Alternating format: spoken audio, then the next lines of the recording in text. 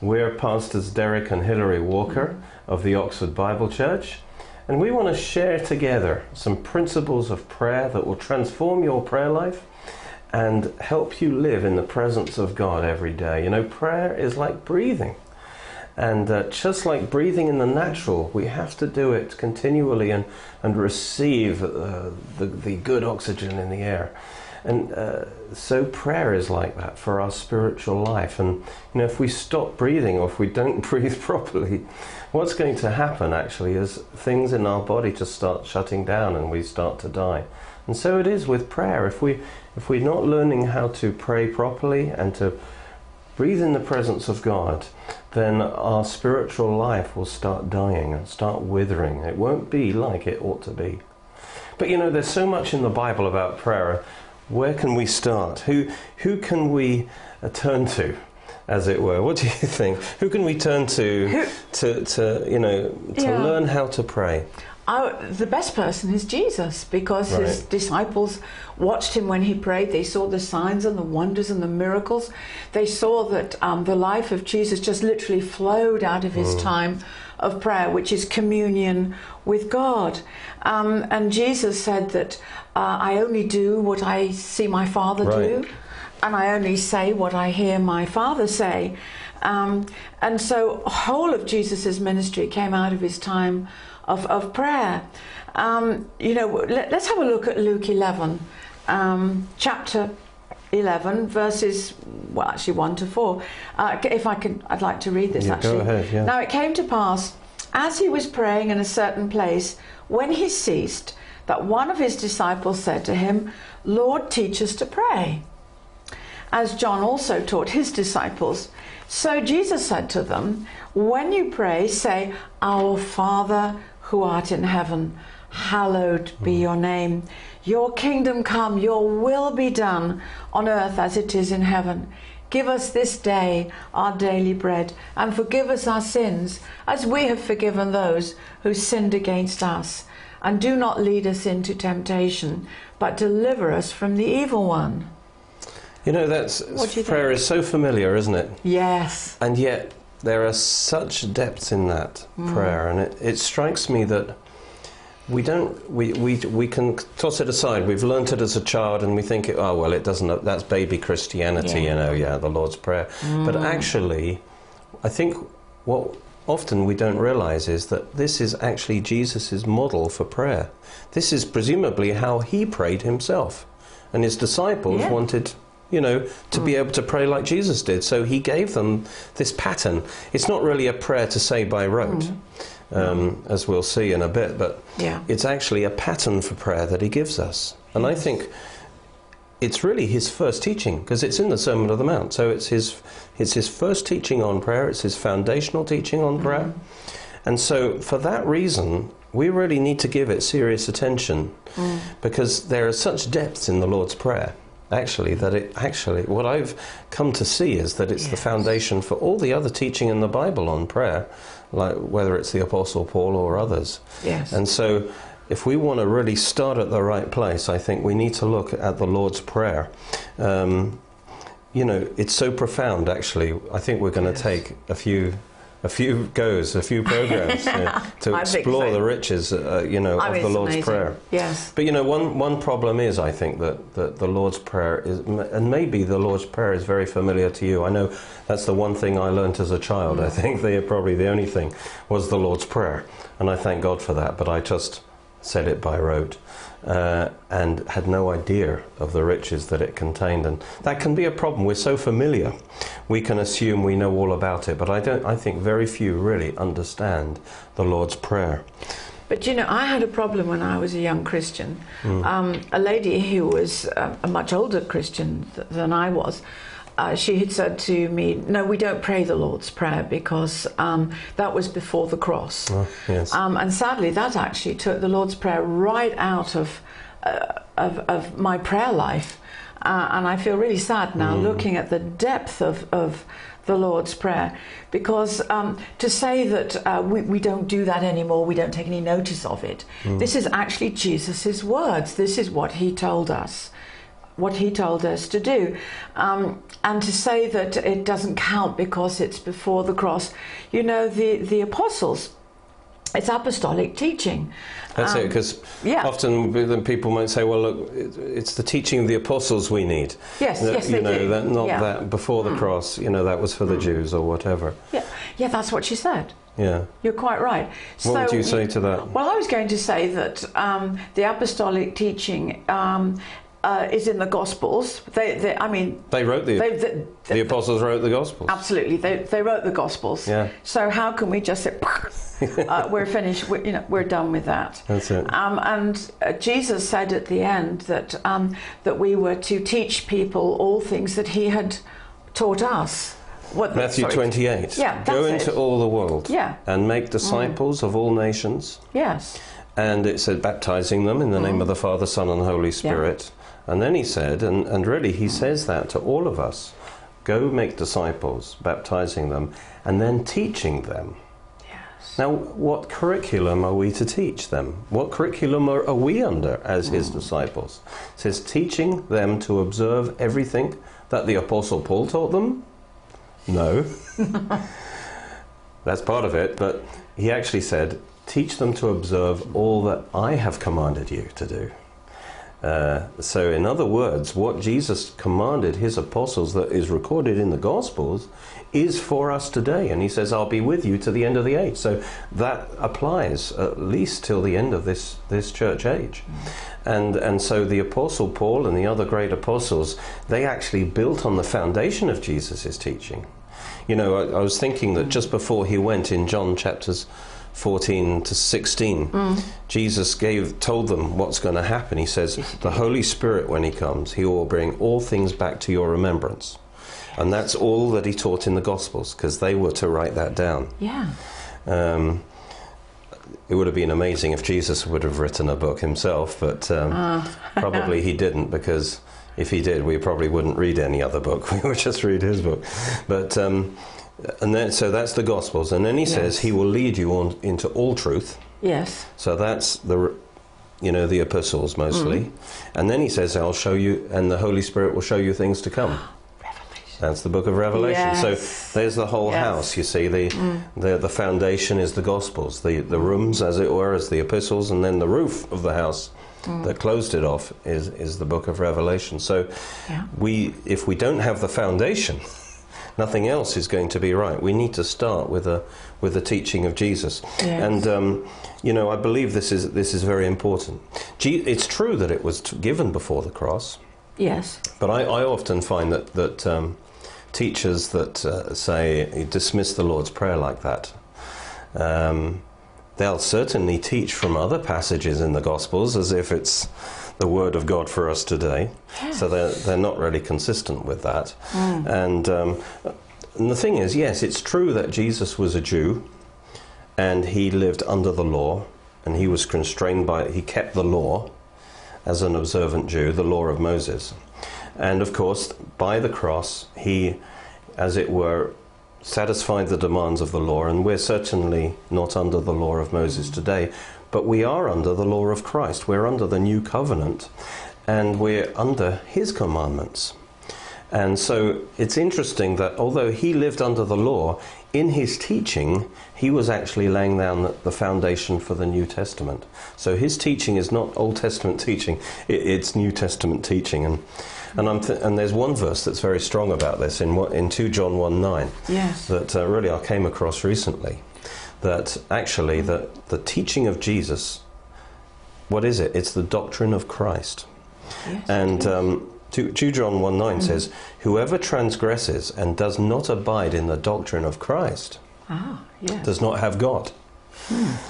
It's strong. He who abides in the doctrine of Christ has both the Father and the Son. Well, how can we say... I know the doctrine of Christ really is the whole New Testament. Yes.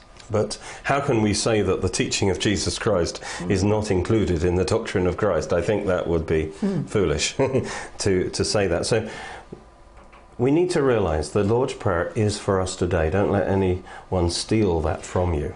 This is the pattern of prayer that Jesus gave each one of us today, and we're going to see a lot of things flow out of that understanding.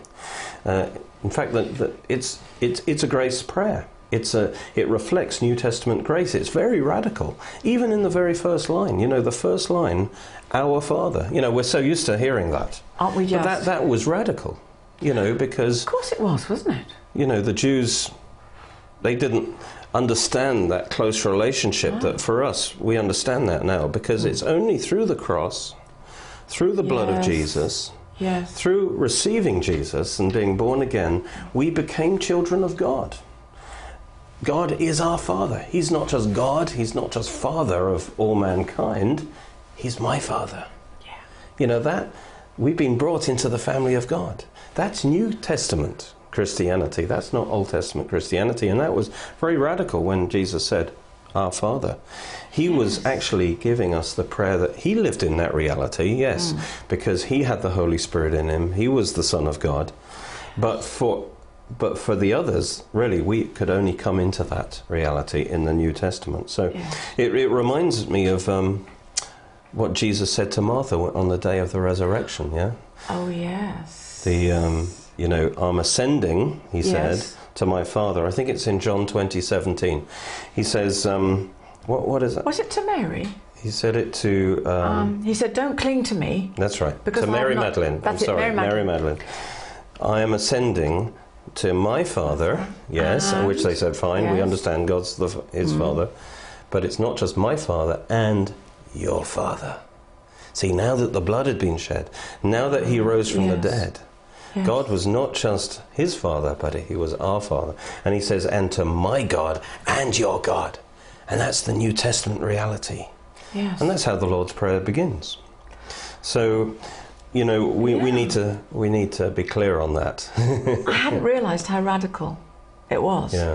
Because for them it would almost be heretical to say, "My Father." Presumptuous. When we realise what the cross has done. It's changed everything. And here Jesus is saying it actually before He went to the cross. You see, because His teaching anticipated what He would do. He was laying the foundation, So that proves that's for us today. At the end of the Sermon on the Mount, actually, he talked about building on the rock. A man who builds his house on the rock. And the storm comes, and it won't be blown down. He says, what is the rock is His sayings. Whoever hears my sayings and does them, he's the one that builds on the rock. So the sayings of Jesus, particularly in the Sermon on the Mount, is the rock, foundation on which we need to build our life of prayer. And so, when we talk about our Father, that immediately tells us that the foundation of our prayer life needs to be the grace of God. And Jesus actually emphasizes this. Our prayer, our approaching God, is based on grace. This is the new covenant truth. Prayer is our response to His amazing grace. It's not trying to get points with God. It's not trying to twist His arm. As breathing, you see, is our natural response to the air that's around us. So prayer is our response to the wonderful grace of God, the love of God that surrounds us through Jesus. And so in prayer we breathe in. We breathe in His love, and then we breathe it out. We express our love to God and for people by praying for people. It's like breathing in the air. And so prayer is a lifestyle. It's a continual thing. But, and Jesus says this, if our prayer is not based on the grace of God, then people are just speaking words to no avail. It's just in the flesh. And actually, it's our heart attitude in prayer that's the key, that our heart is adjusted to the grace of God. And we're in that place of prayer where we're praying out in response to the grace of God. And, I think Jesus emphasized that. He did. I mean, in the account that Matthew gives, actually that's Matthew chapter 6, Jesus said, when you pray, you shall not be like the hypocrites, for they love to stand as in the synagogues and on the corners of the street, so that they may be seen of men. And Jesus said, assuredly, they have their reward right there and then. But Jesus said, but you, when you pray, you go into your room, into your private room, and when you shut your door, you pray to your Father who is in the secret place, and your Father who sees in secret will reward you openly. And he said, when you pray, don't use vain repetitions as the heathen do, for they think they're going to be heard for their many words. Therefore, do not be like them, for your Father knows the things that you have need of before you ask. In this manner, presumably pattern, therefore Jesus tells them to pray, Our Father, who art in heaven, hallowed. In this manner, you see. In this manner, yes. That shows that he's setting out a pattern. Yes. And we'll be talking about that because there's a lot of consequences of that pattern. Yes. But, it's interesting, he says, it's the place that you're in, really in your heart, is crucial to your praying. He describes two different kinds of people that are praying out of the wrong place. Yes, he does. The Pharisee, the proud man, the self-righteous man, praying out of that pride. And, of course, his prayers are wasted words. Yes. And there's another man who's praying, which he talks about, the heathen, praying out of a place of, trying to get God's attention, separated from God and somehow trying to impress God with his ritual, with saying a lot of words. And yet Jesus said, you need to get into a place. He calls it the secret place. It's a secret place. It's a special place. And it's actually the place of grace. It's the place in God's presence, under the shadow of his wings. Yes. That place where we just enter into, where we know that God loves us. And that's really, our Father in heaven is moving into that secret place. Lord, you're my Father. You love me. I'm your child. I'm not here to try and, twist your arm. I'm not here trying to earn my place with you with my works. I'm just coming into that secret place, into that place in the Spirit that you love me. And then we pray out from that. Yeah. So other people's prayers were ineffective, he says. They're praying from their flesh because their heart is not positioned in the grace of God. The self-righteous person, he says that he thinks he's superior. He thinks he's automatically got God's ear because he's such a good person, and he feels superior, and he likes to show off because everyone else around them is scum in comparison. So he's self-righteous, and so he's praying out of that pride. Yeah. And somehow he thinks he's better than the people around them. He's showing off. And Jesus says, in fact, there's a parable where it says a man praying like that. Yes. I'm glad I'm not like this sinner next to me. Yes. Jesus said actually he was praying to himself. He wasn't praying to God. God wasn't even thinking that it's a prayer because he's just extolling himself. So, I'm sure none of our listeners are like that. I'm sure they're not. I'm sure you're not. Because if we have a revelation, of God's grace, we can't be like that. No, we really can't, because, as you say, we need a revelation of our place in God's grace. I've got lots of favourite scriptures. Bear with me. Could I just read it? Ephesians 2, verse 8 and 9, because this is so personal to me. For by grace you have been saved through faith, and that not of yourselves. It's the gift of God, not of works, lest any should boast. Yeah. And I realise that I absolutely deserve nothing from God of myself. So one's in that place of receiving through Jesus Christ. It's only because of his blood. I mean, if you just understand without the blood of Jesus, none of us, I don't care how clever we are, how good we are, how religious we are, none of us would have a chance to, because God's standard is perfection. Yes. And, if we're honest, we know we were sinners. Yeah. We did not deserve it. Absolutely. But it's only because of his blood and his righteousness. Yes. So once you got that revelation of his grace, that's how you enter into your prayer. Because otherwise it's you maybe out of your pride. And then perhaps more commonly, we can pray like the heathen. Even Christians, I think, can if we don't get the revelation of God's grace, we can be like the heathen. He says, don't be like them, using vain repetitions like the heathen. They think because of their many words, God will hear them. Don't be like them, he says, because your Father. He says the trouble with the heathen is they don't have a covenant with God. they know God is a long way away from them. Yes. And or a Christian who really does not understand the grace of God, it's like God's a long way away, and I've got to somehow impress him that I've prayed enough today that he will do that. Or ritualistic prayers, praying by rote, that if I pray 5 times a day, God will be suitably impressed, and he'll send a bit of blessing my way. This kind of mentality is the mentality of the heathen, that I've got to do something to earn God's favour. Yes. And that's why I've got to pray it. It's like that attitude.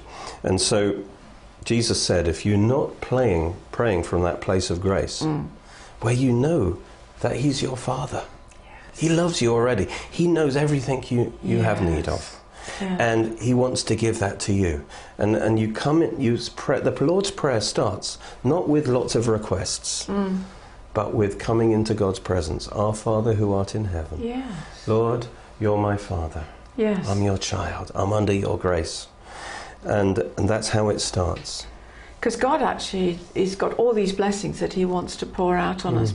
You know, you've just reminded me of a wonderful time when I was in our children's church, and this lovely little girl called Izzy.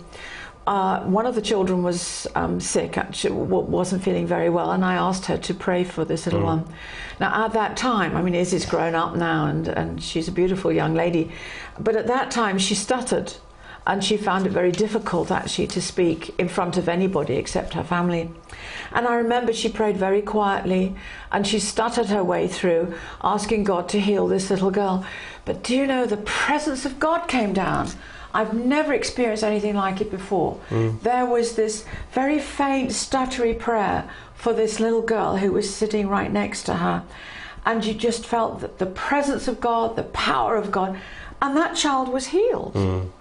And yet I've heard some beautiful prayers, long ones. Yes. Not a lot's happened. But Izzy's prayer has taught me a lot. Yes, it doesn't. Actually. God already knows. He knows already. So sometimes prayer can be sanctified worry, you know, relating all my problems. But actually God knows it all. Yes. But if we come into that place of grace, we can pray effectively. Yeah, you know, do you remember when we were in America, we saw this play? And that was, I know that affected you deeply, didn't it? Oh, it did. This is when we were in Phoenix, Arizona, and we'd been invited down to a pastor's forum, and they were very good. They let us plug into all the different ministries. But for me, the pièce de résistance, the final thing was, it was called The Trial of Pastor Tommy Barnett. And I thought, what on earth are they going to do? And so Pastor Tommy Barnett took the place of someone standing before God. And you know, various people came forward and said what a good man he was. Pastor Tommy was on trial for his eternal life, and people said how good he was. You know, various people who died, and they were standing before God, and they were saying, "This is a good man. He did this, he did that, he did the children's program, etc., etc." And no, it didn't make to no avail. And then an angel comes shooting from. Actually, I don't know where they got this guy, but anyway, they shot him down onto the stage, and he was an angel, and he stood, and you know, the angel gave testimony that Tommy Barnett had done so much good, he'd raised all this money, still nothing, he was still condemned. And so actually it brings tears to my eyes when I still think of it. And then this beautiful figure of Jesus came on, and he put his arm around him, and he said, "Father, I shed my blood for him." And we couldn't see God because they got all this mist. And you heard the gavel come down, and he said, "Not guilty." And the place erupted. And I remember actually 300 people came pouring forward to give their hearts to Jesus. Yeah. Very powerful. See, that's the grace of God. You know, we didn't deserve anything from God. And, you know, we're not going to impress God with our many words or going through certain ritual prayers. That's not what it's about. It's understanding the grace of God. That's where it begins, that we're his child. Our Father who art in heaven, we're his child. We're under his grace. And the grace of God, you know, Jesus stepped forward for us, and he shed his blood for us. And we stood before that judge, and we were guilty, and we deserved destruction. But Jesus stepped forward and based on his blood, the judge declared us not guilty, forgiven. But you know, if it was just that, but it's much more. Because more than that, because he didn't just take our sin, but he gave us his righteousness. And we now have the righteousness of Jesus Christ. And we stand before the judge with the righteousness of Jesus. And the judge also made a declaration saying, you are righteous. And the word for that is justified. We were justified, given the righteousness of Jesus Christ himself. That's essential for our prayer life, that when we enter into the presence of God as the righteousness of God himself, with the righteousness of Jesus, that's the place we pray from. And it's better than that, because the judge then got off his chair and hugged us and says, more than that, I'm going to adopt you as my child. And he actually regenerated us. We are the child of God. Praise God. And we're in the family of God. And that's the place of prayer that we need to start from. We are in his presence. Come to God today and realize you're his child. He loves you. He's forgiven all your sins, past, present, future. You're righteous in his sight through Jesus. Come to him as his beloved child, accepted, and let your prayer flow out of that wonderful grace.